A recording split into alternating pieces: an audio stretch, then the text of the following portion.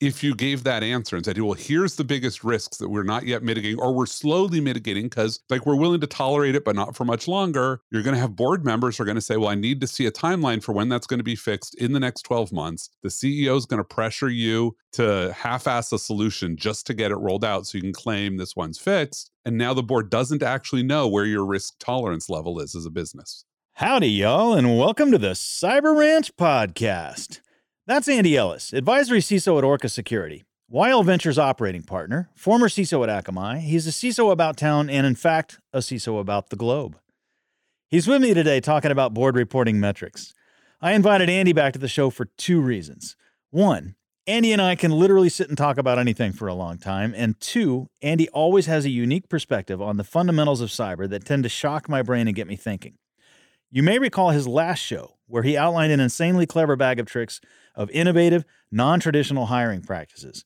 So today, Andy and I are diving into board reporting metrics, and we're having a blast with it. Andy, thank you so much for coming on back to the ranch. Alan, thanks for having me. I always love hanging out on the ranch.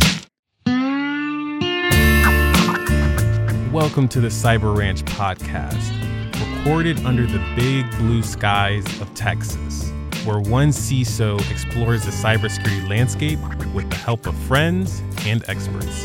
Here's your host, Alan Alford.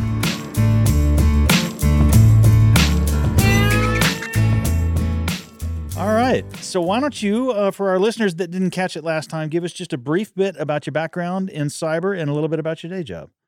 Well, it starts in the last millennium, which I've discovered is just a fun thing to say. I started in cyber in the United States Air Force doing information warfare for Central Command. Then went to Akamai, where I spent 20 years. That's right, 20. Doing everything from system hardening all the way up to being the CISO. Got 4 patents to show for my time there.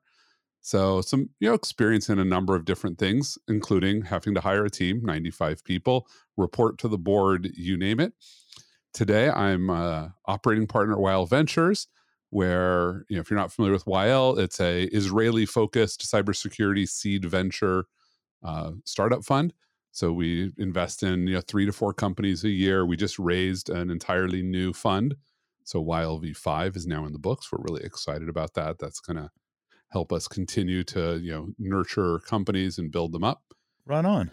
I'm also the advisory CISO at Orca Security, which is a blast.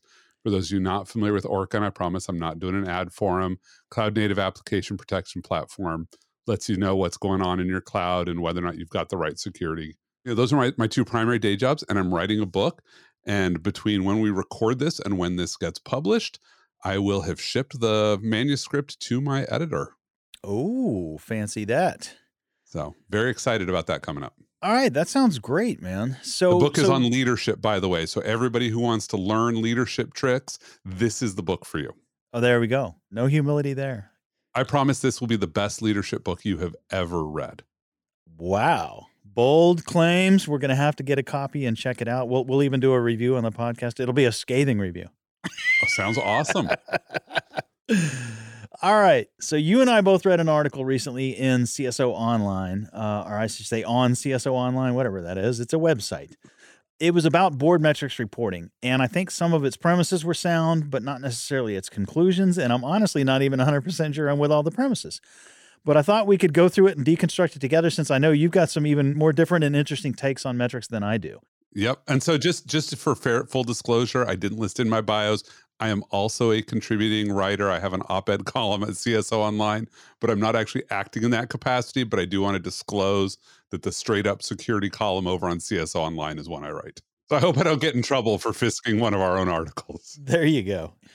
So the first premise that's brought up, he says there are 5 questions that the board wants answered. The first question is, are we secure? No. The second question is, are we compliant? Okay, maybe. The third question is, have we had any significant incidents? Who knows? How effective is our security program, which he says is a quality statement? But not at all. And how efficient is our security program, which he says is a quantity statement? It pisses away a lot of money. So, speak for your own security program. I read these questions and they sound so good. They're like this lovely pablum. But let's take a step back and ask the question, what is the role of the board in governing a company? And I think most security professionals don't know. I don't want to put you on the spot, Alan, but I'm going to ask you, because you've been at the C-level. What is the role of a board in a company? A publicly traded one, A especially. publicly traded company, its fiduciary responsibility, its responsibility to shareholders Is to do what? is to ensure that the oversight and the governance are what they say they are. Yep. That's one. It has a second one, too. It's an important one everybody forgets. All right, what's the second one? To ensure that there is a succession plan for the CEO. Oh, yes. There you go. Fair enough. Right? So first hint, if you can tell that if a board is not doing the job on the first one of ensuring that governance and oversight is adequate, is if there's no obvious CEO succession plan, they're probably also not doing good oversight and governance. That's, I had never thought of that one as the litmus test, but I'll take that. I'll say that's It's your brown M&M. There you go. Everyone Yes. knows, you know the brown Oh, M&M everyone, I story. think everyone knows the brown M&M story, but if not, it was Led Zeppelin, right? No, Van Halen. Van Halen. Okay, they used to go and book stadiums, and they would Yep. leave instructions for the staff at the stadium they landed in, and in the Stars guest room there, they wanted a Yep. bowl of M&Ms with no brown M&Ms included. And the Exactly. only reason they did this was to see if anybody bothered to read the details to make sure that they got the big things right. If they showed up and there were no brown M&Ms in the bowl, then they knew their stage had been constructed properly, the speakers were hung properly, and all the other safety things were met. It was a litmus test. Right. And it enabled them to be one of the first major bands to play second-tier venues because this let them find out if the venue knew what they were doing. Oh, I like it. I like it. Yeah. So that first question, are we secure? In my mind, if the board is asking you, are we secure, we have two problems. One is the board doesn't know what they're doing. And two is you haven't trained them on what questions they should be asking you as the CISO. Right. And now I think there is a serious problem and a train wreck that's about to happen, which is every board has been told that you need to care about cybersecurity. They all got told about the NIST cybersecurity framework, and that's going to be a disaster in its own right because it is way too detailed for a board. But they are asking questions like these in a lot of cases. Yep. But the CEO does not want honest answers to these questions set in front of the board. No, ever. Because the board needs to know, is there effective governance? And if you say, well, are we secure? There is no good answer to this word. Like, what does secure even mean? If you say yes and there's a breach, like you lied to the board. If you say no, what is the board going to do now? They're going to panic. Oh my God, we're not secure. How do you have good governance, CEO? So by you saying no, we're not secure, you're basically saying that the CEO is not doing a good job of running the company. Yeah, that's exactly it. And so the challenge for me as the CISO is training the board that's not the question to ask. Right. If a board is in fact novice enough to say to me, are we secure? My first conversation is going to be, that's not the right question. Right. And I think that when people talk about some of these metrics about like, oh, let's show, numbers and measures, is they're distracted by financial reporting, which is all about numbers, but those numbers actually have common meanings. Like if you look at the operating margin of a company, it doesn't matter. Like if there's a tech company, like I can look at the operating margin and I can tell you what the street thinks about the company just from looking at their operating margin. Like if you have an operating margin that's under 25%, the street thinks that you are not a growth business, you're probably commoditized, you're probably overly heavy on management, and you've made a lot of bets that haven't paid off. There you and go. so you are ripe for restructuring. There you go. And so you're going to have activist investors and private equity start looking at you. Mm-hmm. If your operating margin is over like 38, 39%, certainly if it's in the 40s, on the flip side, the entire VC universe is going to look at you and say, you're a wildly profitable business making money hand over fist. Let's invest in competitors to disrupt you, because there's a lot of margin for somebody to do this badly but undercut you. Right. And it'll drive down your margins, and maybe we'll take away a bunch of business from you, or maybe you'll buy the competitor that we funded. So the sweet spot is between like 30, 35. Like that's a great spot to be in the high tech. Now, I'm not your financial advisor, so anybody listening, don't take that and say, oh, I'm going to go invest in companies based on what Andy just said. But high level, that number means something. And it's a number that consistently means something, right? Across industries, even across industries, like you can look this, and yes, there's variations between manufacturing and tech, and like in the restaurant world, like 30% operating margins would be amazing. Right. People would be like, "Oh my God, how are you possibly doing this? You can't be feeding people food." and making 30% margins. That would be crazy. What do? We work our employees to the bone, and then we serve you the bones. There's your new business model. There you go. All right. So if the board is asking, are we secure? We want to train them to ask better questions. And the next better question that is on this list of are we compliant, I think is not it either. I mean, are we compliant is a product management question. Yes. Like, we're going to market. Have we checked the box of being compliant? That's it. Right. Like, compliance is not actually a security problem. It's often given to the security practitioners, but it's a product management decision. Should we be compliant so that we can sell into a market? Right. Now, maybe security executes on that in the same way that engineering executes on features, but compliance is just another product feature. Right. I agree. And I also think it, like, are we secure, can be a distraction question where if the board is in fact asking that question, again, the board's off base. Right. So I'm going to challenge you. If we've agreed that are we secure and are we compliant are the wrong questions the board should be asking. Mm-hmm. Have we had any significant incidents is our next one. I think we can agree that that probably matters. That's something the board wants to know. I mean, it does matter. Like, what are the significant incidents? What happened? What are we doing to ensure they don't repeat?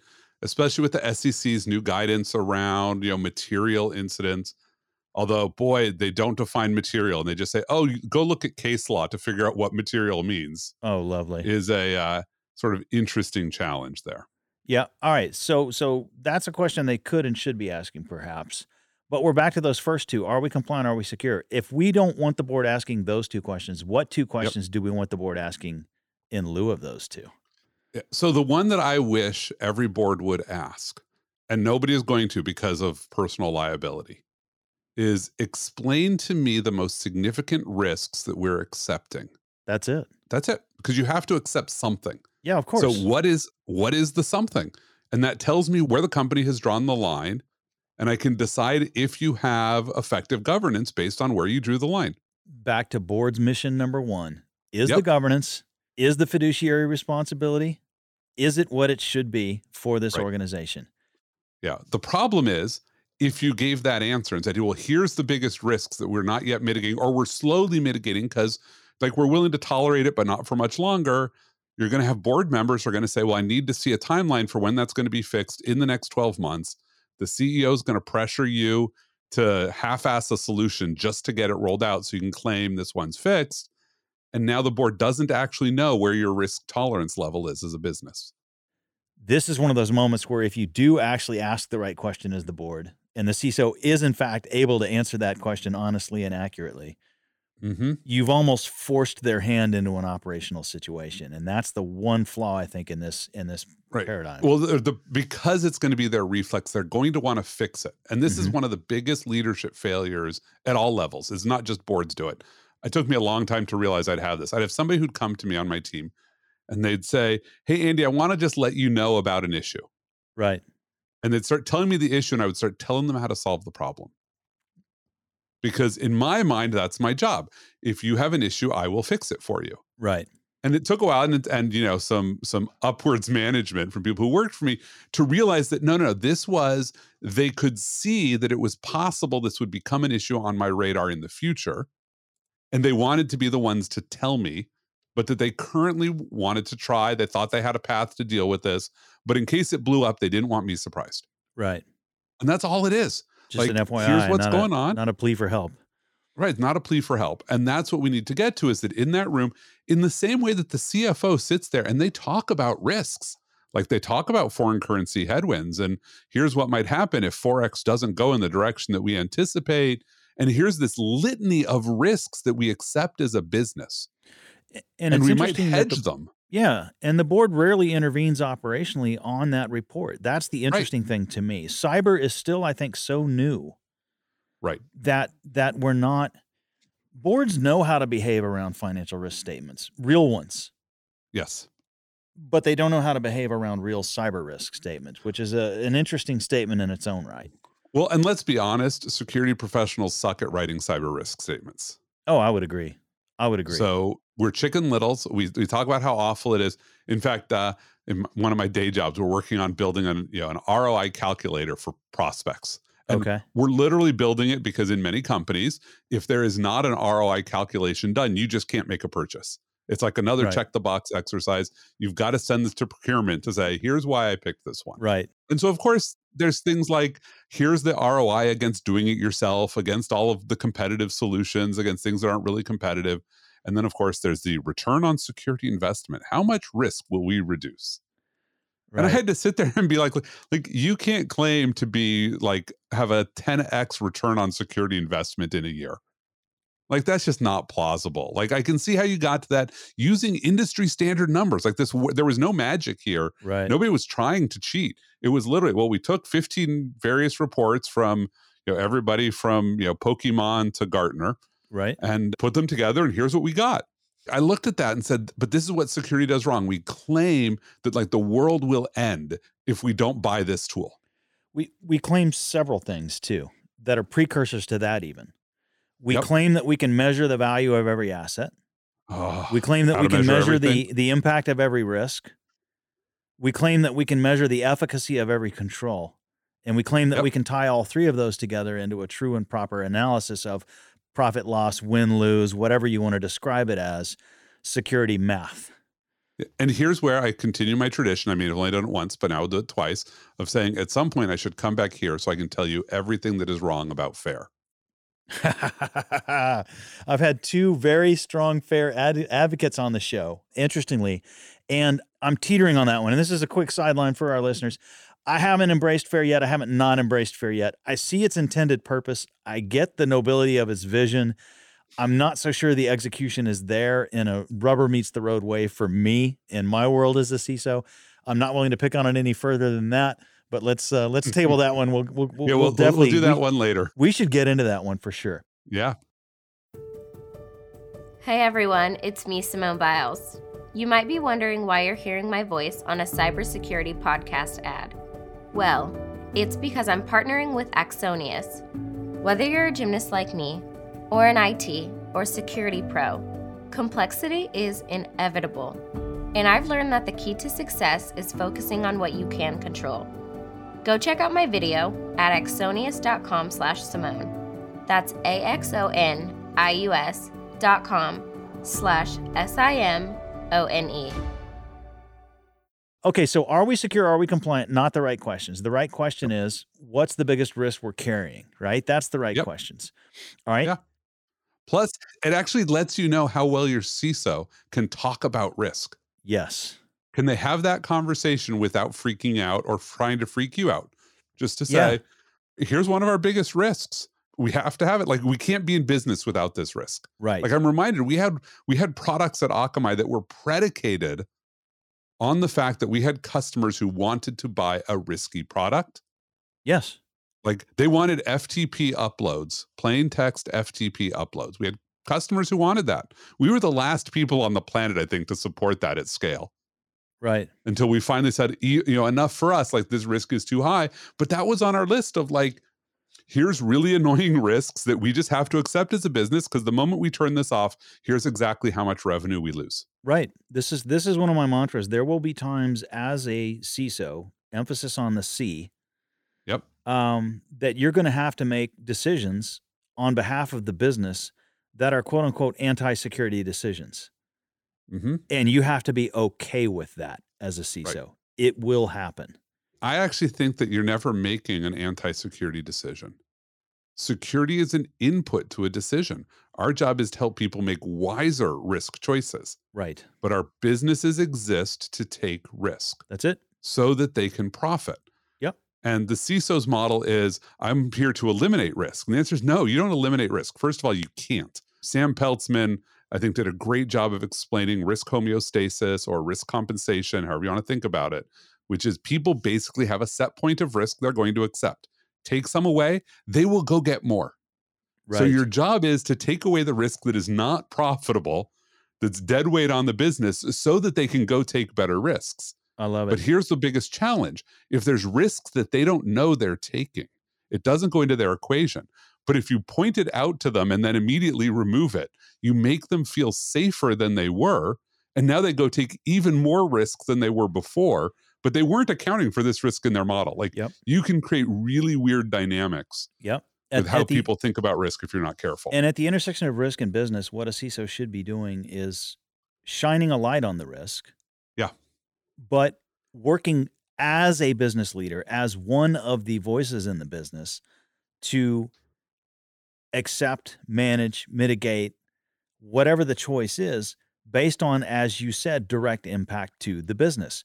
There are risks you are going to accept. There are risks you should not accept. And the criteria for what you should and shouldn't accept is not tied up in, and we'll get into this in a moment in some of the rest of this article, but, value of IT assets and these kinds of, like, IT assets have absolutely nothing to do with a CISO, in my opinion. Nothing. IT assets have no value. They have no value in and of themselves. They're nothing more than tools that service other purposes, and those purposes might have value. And to your point, they may be profitable purposes. They may be non-profitable or unprofitable purposes. Right, and but the moment you buy an asset, it's a cost. Yes. But what is it used for? I bought a hammer. Why? Because I got a boatload of nails I need to hammer. Great. I bought a hammer. Why? Because I got a bunch of screws. Wait a minute. This is a useless asset. The point is, we've got these questions that we want to ask, right? Yeah. And the how effective and how efficient are we? He immediately goes into, from here, the metrics categories. And his first one is IT assets. Like we said, an IT asset, in my mind, literally has nothing to do with the CISO's role. Right. If a CISO is talking in terms of IT assets, the CISO has already lost the game. So yes and no. So here's a place where I actually think IT assets, and I hate IT as an asset. Let's just talk about technology assets. If I'm responsible for cybersecurity versus physical security, I should be able to articulate that I know what all my assets are. Like, I am responsible for all of this stuff. Right. Can I demonstrate that I know what my stuff is? So if you come to my talk at RSA, I guess I'm shameless plugging my talk at RSA Wednesday morning. So for those of you who are not hungover from Tuesday parties, you can come find me, wherever it is. The first thing that I say you need to do is just write down a list of your types of assets. Don't even get to your asset count yet. Right. Just but do you know all of the groups that manage assets and what their asset categories are? So I've got cloud assets. I've got stuff in AWS and in GCP and in Azure and in Oracle Cloud and wherever I've got that stuff. I've got enterprise systems, I've got servers, I've got desktops, I've got laptops, I've got routers, I've got stupid badges, readers, and door wizards. Do you know what they all are? Because if you don't, that demonstrates that you don't have sufficient coverage to understand risk. Sure. That's it. And then a metric I like, and you don't have to show it to the board, although they would like to see it, is just what's the count of assets? You don't have to go any deeper than that, but what's the count? And then your internal measurement should be, how hard is it to get that number? Right. Like, is there just an API you can pull and you update the number for public cloud? Totally can do that. Yeah. But is this something I got to go send somebody to do detective work for 6 weeks to get a number? Right. Because if so, that probably means that there's awful governance all downstream of that. Right. Do I need workers with spreadsheets, or can I pull an API? So my comment about IT assets, you're already in the wrong camp when a CISO even brings that up. The reason, and I'm with you on, you're espousing the model that I stole from Steve Williams over at NTT Data. He calls it see it, manage it, secure it. Right. Yep. If you can't see it, you can't manage it. You can't manage it, you can't secure it. Obviously, in that context, assets matter, right? When I'm saying CISO should not be talking about IT assets, we're talking specifically about board reporting here. Right. And I am not going to go before the board and say IT anything. The IT, the initials, will not appear in my mouth. Yeah, no, that I agree with. Right? Yeah. And when we talk about assets, I'm not talking about the value of an IT asset. I don't care about the value of an IT asset. Back to the hammer and screw metaphor, I care about the purpose of an IT asset, because an IT asset is nothing more than a tool that in turn solve the job, serves some function of information. I am a chief information security officer, not a chief asset security officer. And so there was a school of thought, and I don't know if there's an author on this one, actually was one of the people who first mentioned it to me, that basically said, if you don't know what the value of data is, just use the value of the asset you store it in, because it can't be worth more than that asset. Or maybe it can't be worth less. I don't recall. But I'm like, this is the craziest thing. Like, I bought a piece of hardware, like the value of what's on that hardware. Like, my laptop only cost me $1,000. It has it no longer has the only place, but it was the only computing asset I had. there's more than $1,000 worth of assets, Exactly. for Exactly. me there. We're here to protect information and data. And the information and data's value is directly proportionate to that, back to your model of profitability, non-profitability. And the IT asset is nothing more than a tool that helps carry or store that information. And that's why at the board level, I don't talk assets. Yeah, information even is almost too narrow of a proxy. And I'm reminded of the airline industry. Mm-hmm. When you talk about assets, what are the assets of an airline? Airplanes and people. Right. And fuel. But when you talk about risk for an airline, what language do airlines use? It's all about accidents and death and safety and Souls. Plane went down, 75 souls aboard. right. Like the only thing they seriously worry about in the safety world is killing people. Right. But those people, like you mentioned people as an asset, but like in an asset register, you would never think of writing that down. Right. Asset driven security is like lazy. Yes. The hard is unacceptable losses. Like, so if you wanted to talk about like, what are my IT assets? You should talk about what are my unacceptable losses? What is awful? Like Right. information?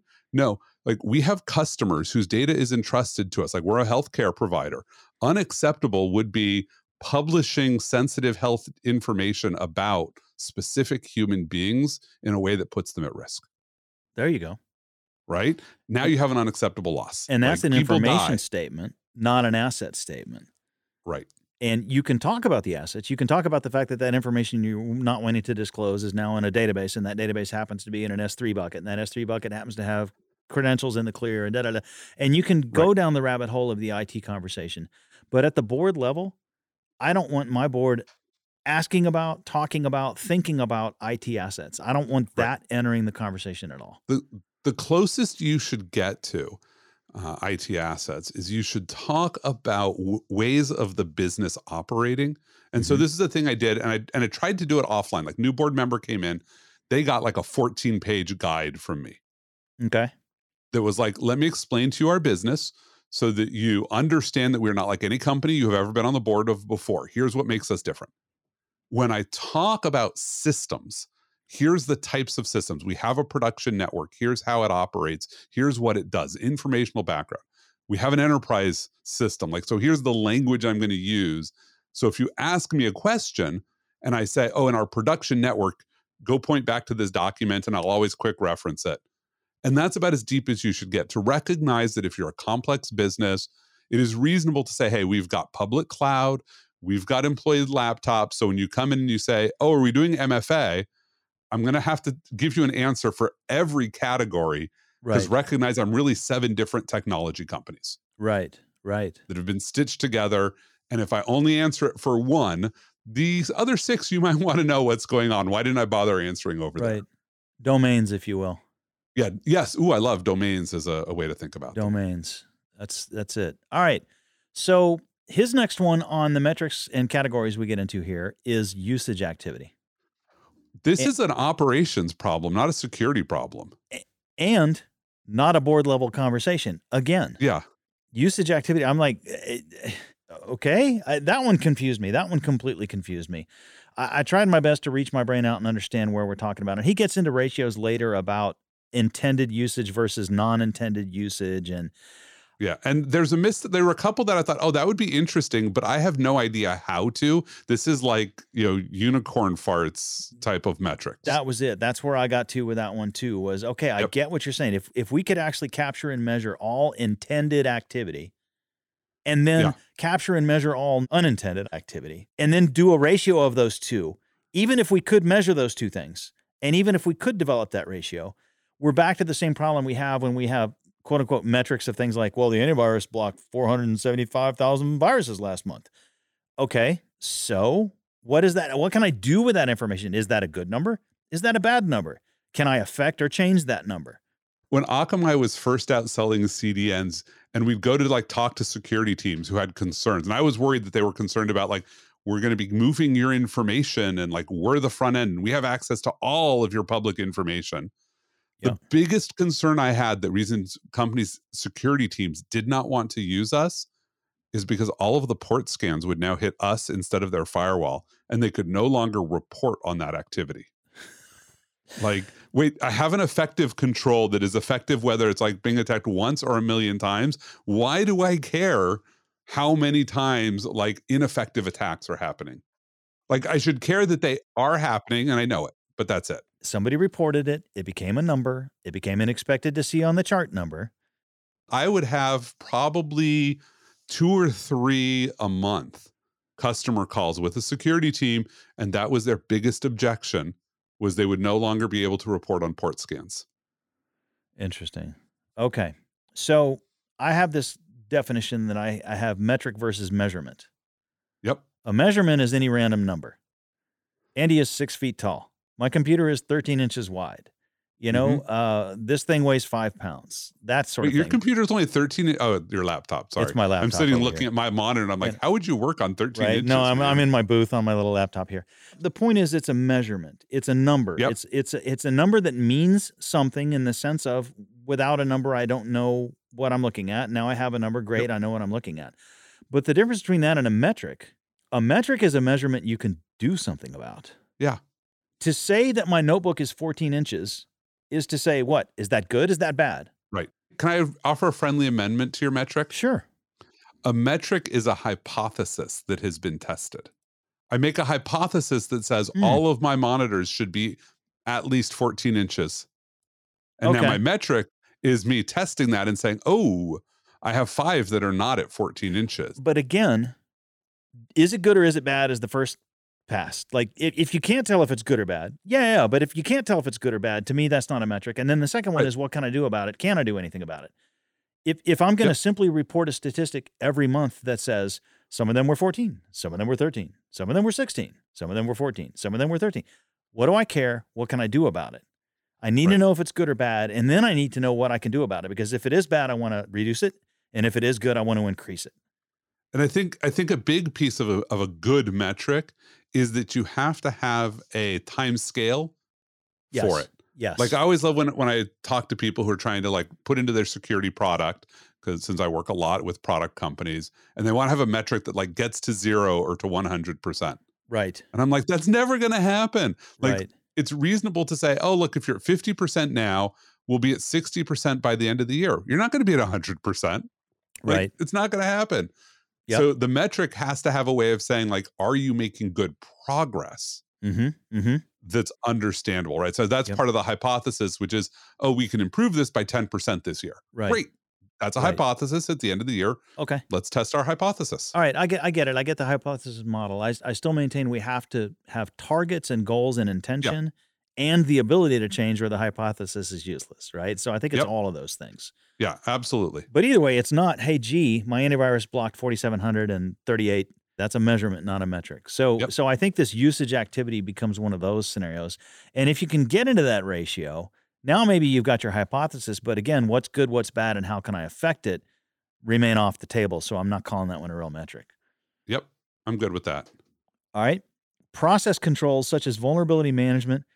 I put in JML, joiners, movers, levers. I think he used a different term in his article, incident response, etc.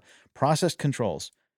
What metrics, again, am I reporting around my various process controls? And how operational a statement is that to, again, put in front of a board whom we're trying desperately to steer away from operational impulses?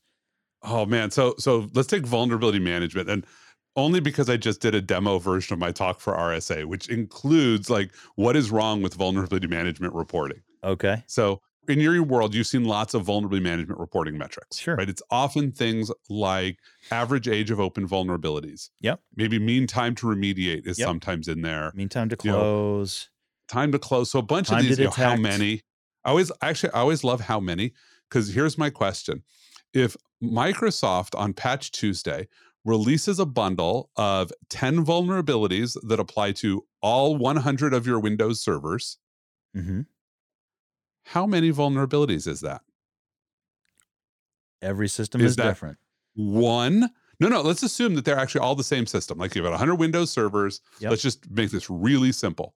And I've got 10 patches that are all fixed by the same point release that I just have to release to 100 machines. Is that one vulnerability? Is it 10? Is it 100 or is it 1,000? Because all of those are defensible numbers. I would go with 1,000 on that one, honestly. Right. And most people would. Right. Oh, it's 1,000 vulnerabilities that it happens to be that I can push one button in my console and fix 1,000. Woohoo. But how do you compare that 1,000 vulnerabilities to individual app level vulnerabilities on 1,000 different servers that are all unique vulnerabilities and all have to be patched differently? Right. Better yet, it's your own CI/CD, and it's all Right. stuff that somebody's going to have to stop and write code to address. Stop and write code. There are Yeah. But even if I said they were even CVEs, that's still like an interesting problem. So vulnerability management is almost all these weird aggregate effort measures. And so think about if you reported average age of open vulnerabilities. Okay. Now that number is probably always going to go up. Right. Unless you were doing badly and now you've at least moved up a maturity level. But once you're stable, this number only increases over time. Right. You just can't keep up because your systems are growing and things are happening. Right. So what happens? So you're in this sort of steady state. Things are slowly going up. Average age of open vulnerabilities, and log4j drops. And now you've added an additional vulnerability on 50 apps on every one of your servers. Right. Is your world better or worse? I would argue it's worse. Right. But the average age of open vulnerabilities in your environment, Log4j's only been out for half a day. Half a day. It just went down. You look fantastic. Yep. Because it looks like you cleaned up this long tail. And then when you fix Log4j and prioritize it over everything else, the average age goes back up. Right. You look awful. We're back to measurement, not metrics. How do I impact it, and what does good and bad mean? It's an arbitrary number.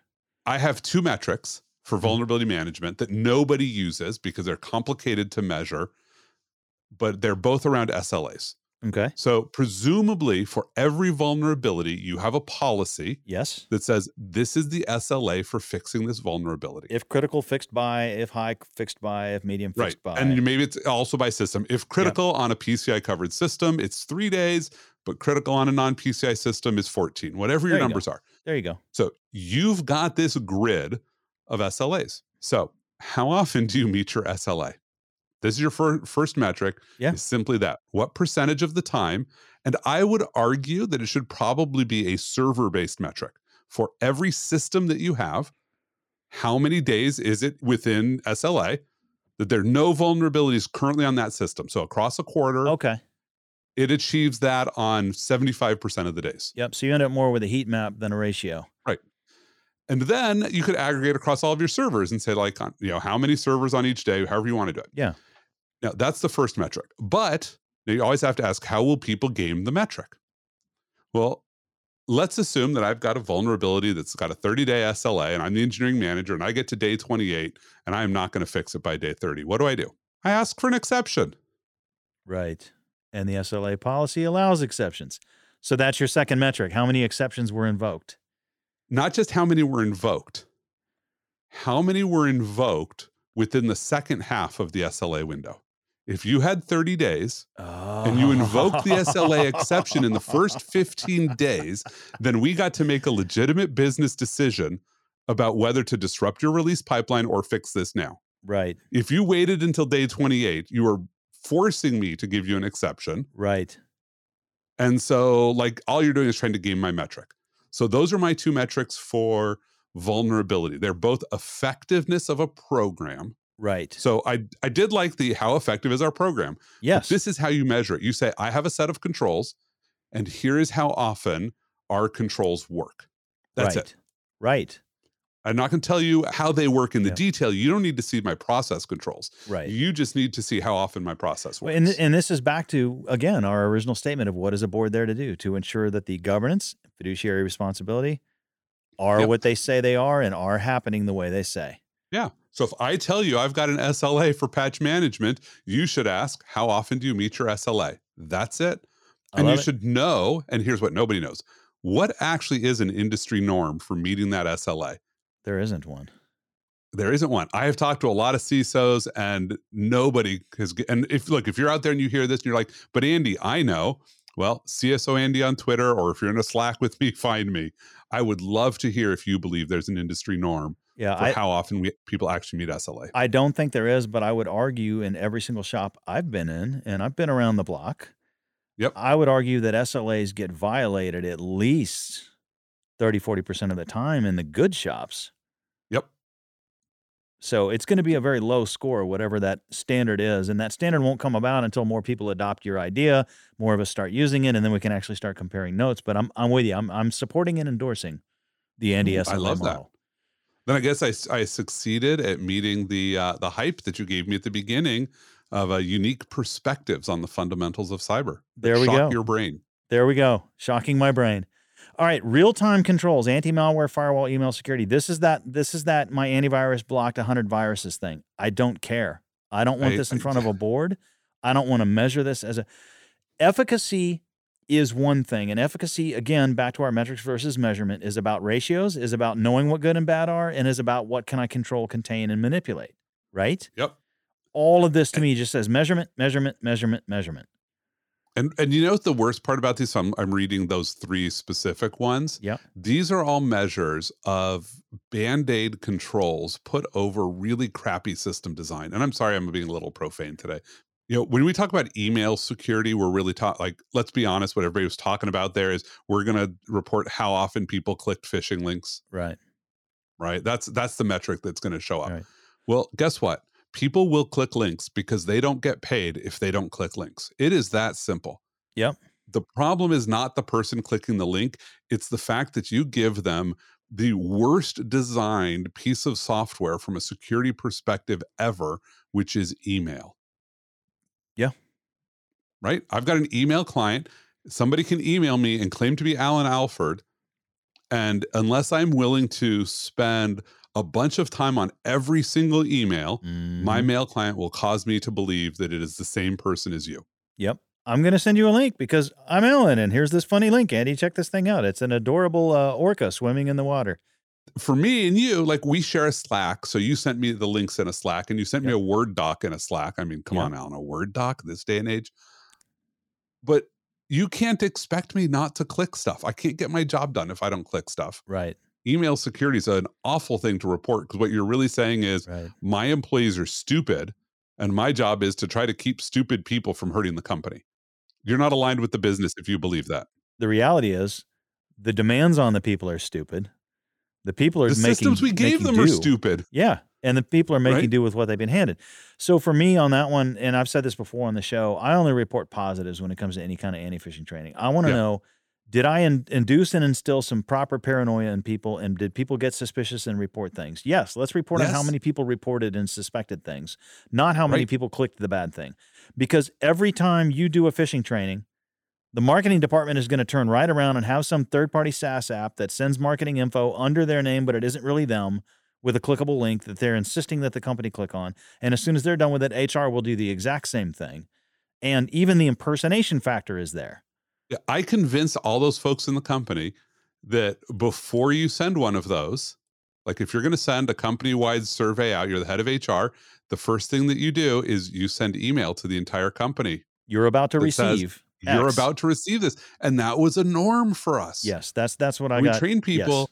And my favorite thing is, and we had this social engineering mailing list that every company, I think most people do this wrong. You send phishing reports and social engineering reports to the security team who decides what to do with it. We just sent it to anybody in the company who wanted to see it. If you had a publicly facing phone number, you had to be on the list. Everybody else could opt in. And so you would literally say, I think I just was social engineered. Or I got a phone call pretending to be the CEO. And people would like help each other. The security team didn't have to do anything. It was great training. But the best part about this mailing list is whenever the IT team would do like this phishing simulation, within about 5 minutes of it starting, the employee base had self-defended. Nice. They'd picked it apart and they said, here's what's going on. By the way, we're pretty sure this is the vendor because the domain they're using is owned by the same company that owned the last one that was a phishing training. Like it was amazing to watch non-security folks reverse engineer these attacks. And I'm like, this is awesome. This is what and if I'd been clever, I'd have said, let's report to the board how fast we get out company-wide notification without the security team being involved. Right. Like the security team is consciously not helping these users, so they're helping themselves. That would have been a great metric to just not to be in my regular reporting, but to just sort of highlight like, here's how good we are. We have enabled our users to self-protect the company. I love it. That's all about a real metric about building security culture. Yep. It's something you're measuring. It's something that you know what good and bad look like. It's something you have a target, and it's something you can change. You want to see Right. that number climb, climb, climb, climb, climb.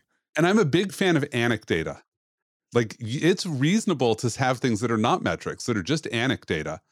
That I'm saying, Okay. hey, let me tell you this thing that's evidence that I'm good. It's not evidence that I'm perfect, Right. but it's just evidence that I've got a good culture. Yep, people do this. That's evidence. I'm done. I don't have to go Yep. and do too heavyweight measurement on it. Okay. Because part of the joy here is I don't have to measure stuff that goes to that mailing list. Like they just self-deal with it. The company handles it. We would even tell people when you report to this mailing list, CC the person who was being pretexted. So somebody called you pretending to be the CEO, Yeah. then CC the CEO. Yeah. And like it was hard to get this across to people that this was okay. Because you know what the CEO would do? They would say, thank you, that wasn't me. And I would never call you because I have an admin. Right. Right. And everybody's like, oh, that's right. The CEO's never going to call me out of the blue and ask for so-and-so's phone number. And Right. in the, I don't know, since I created that mail, it's like 15 odd years I was there. Once we had one false report where it was actually an employee of the company, a sales rep who had a meeting with the head of sales, who got off a plane, was coming to our sales kickoff meeting, her phone had died on the airplane, didn't have a charger, was going to be late to the meeting, and so walked to a payphone back when you could find them, Right. called the only number she had memorized, which was our customer care line, and asked for the cell phone of the head of sales. Okay. And was told nope. And mail goes out to everybody, including her, right? So CC's her, CC's the head of sales, who actually said, no, yeah, I've got a meeting with her. That's really weird that the pretexter knew this, but her phone doesn't work. So she doesn't know. She shows up at sales kickoff and I run into her because I know her. And I'm like, yeah, Melanie, this was kind of funny. Somebody pretended to be you today. And she's like, that was me. And I'm like, oh, but guess what? They did the right thing. And she's like, I know. I can't be mad at them. I'm mad at me. That's hysterical. 15 years, that was the only time that it was a legitimate call. That's awesome. The only false positive. Speaking of false positives, we have got still a whole section on metrics that provide good insight into the enterprise security program. We've got a whole section on cost value metrics, and we are already at the 45-minute mark here. We've already gone long. There's a whole bunch of other ones here. We could even do a second show and dive into this one in detail if you're up for it. Oh, absolutely. All right, then we'll continue this one. We'll call this one part 1 of the board reporting metrics debate, dialogue. What are we having here? I'm not sure. It feels more like we're ganging up on somebody. So it's maybe the bully pulpit. The bully pulpit. There we go. The board reporting bully pulpit. And we didn't name the author of the article. We wanted to be kind. And I honestly didn't come into this with a whole, I'm going to tear this guy's article apart. But the more I thought about it, the less I liked what he was putting out there in terms of board metrics. And I think it's not uncommon. I think that there is a lot of thought that goes into these things. And I think a lot of it is traditional thought that a lot of folks have carried. He's not the only one who thinks some of these things are valuable. He's not the only one who thinks some of these things are measurable. And he's not the only one who thinks some of what's measurable is metrics. These are all very common traps. Yeah, there are no good metrics that are standardized. So None. people are struggling to find something good because we're all drowning under bad metrics. Yep. So the fact that you proposed some metrics that I think are bad is at least helps us figure out some more things that are bad that maybe we can narrow down the field for good. Full agreement. And to that point, I was telling a story earlier today. I was on an advisory board exercise. 10 CISOs, very good CISOs. A lot of these folks are very smart, very respected, very known in the industry. I'm not going to name them, but if I drop their names, you'd be like, oh, that guy. 10 CISOs who were all tasked with bring us your board report and we'll all show each other our board reports. All 10 were completely different. Yep. Nobody even had agreement as to like wall of words versus graphs and charts. Nobody had agreement as to number of slides. Nobody had agreement as to, so this idea that we can sit down and have a metrics conversation that's like, oh, we're all on the same page. We all know what the right metrics are. If we can't even agree what the basic board reporting rules are, how many slides, whether it's words, graphs, charts, measurements, numbers, some people use maturity, some don't, some do this, some don't. then of course we're not going to agree on metrics. So Right. I definitely don't want to pick on anybody that's putting articles out there. I don't want to pick on anybody who's deconstructing and thinking these things through. I'm just kind of using it as a launch pad for my own cockamamie ideas. And I brought you on because I know you've always got some crazy ones too.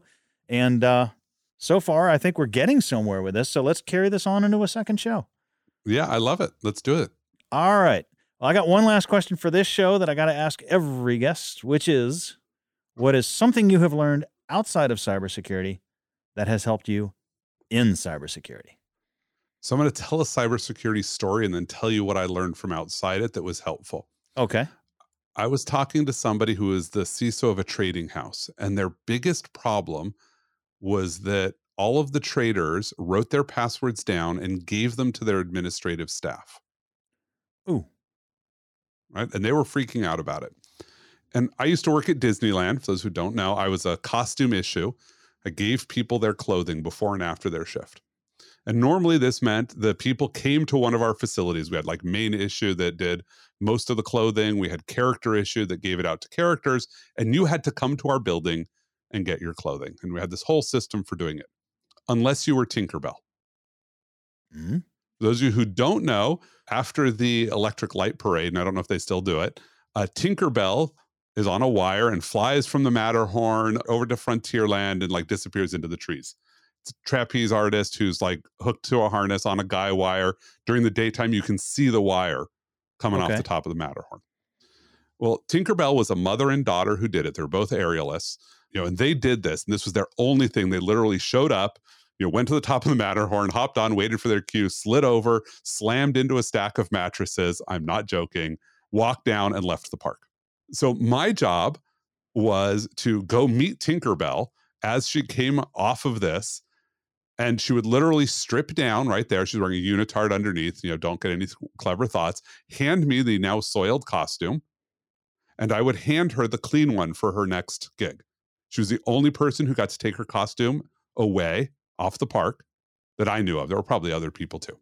So she had a unique thing around what she did because she was paid a lot more than I was. Okay. And her time was way more valuable than mine. And so I was her support staff doing things she was supposed to do.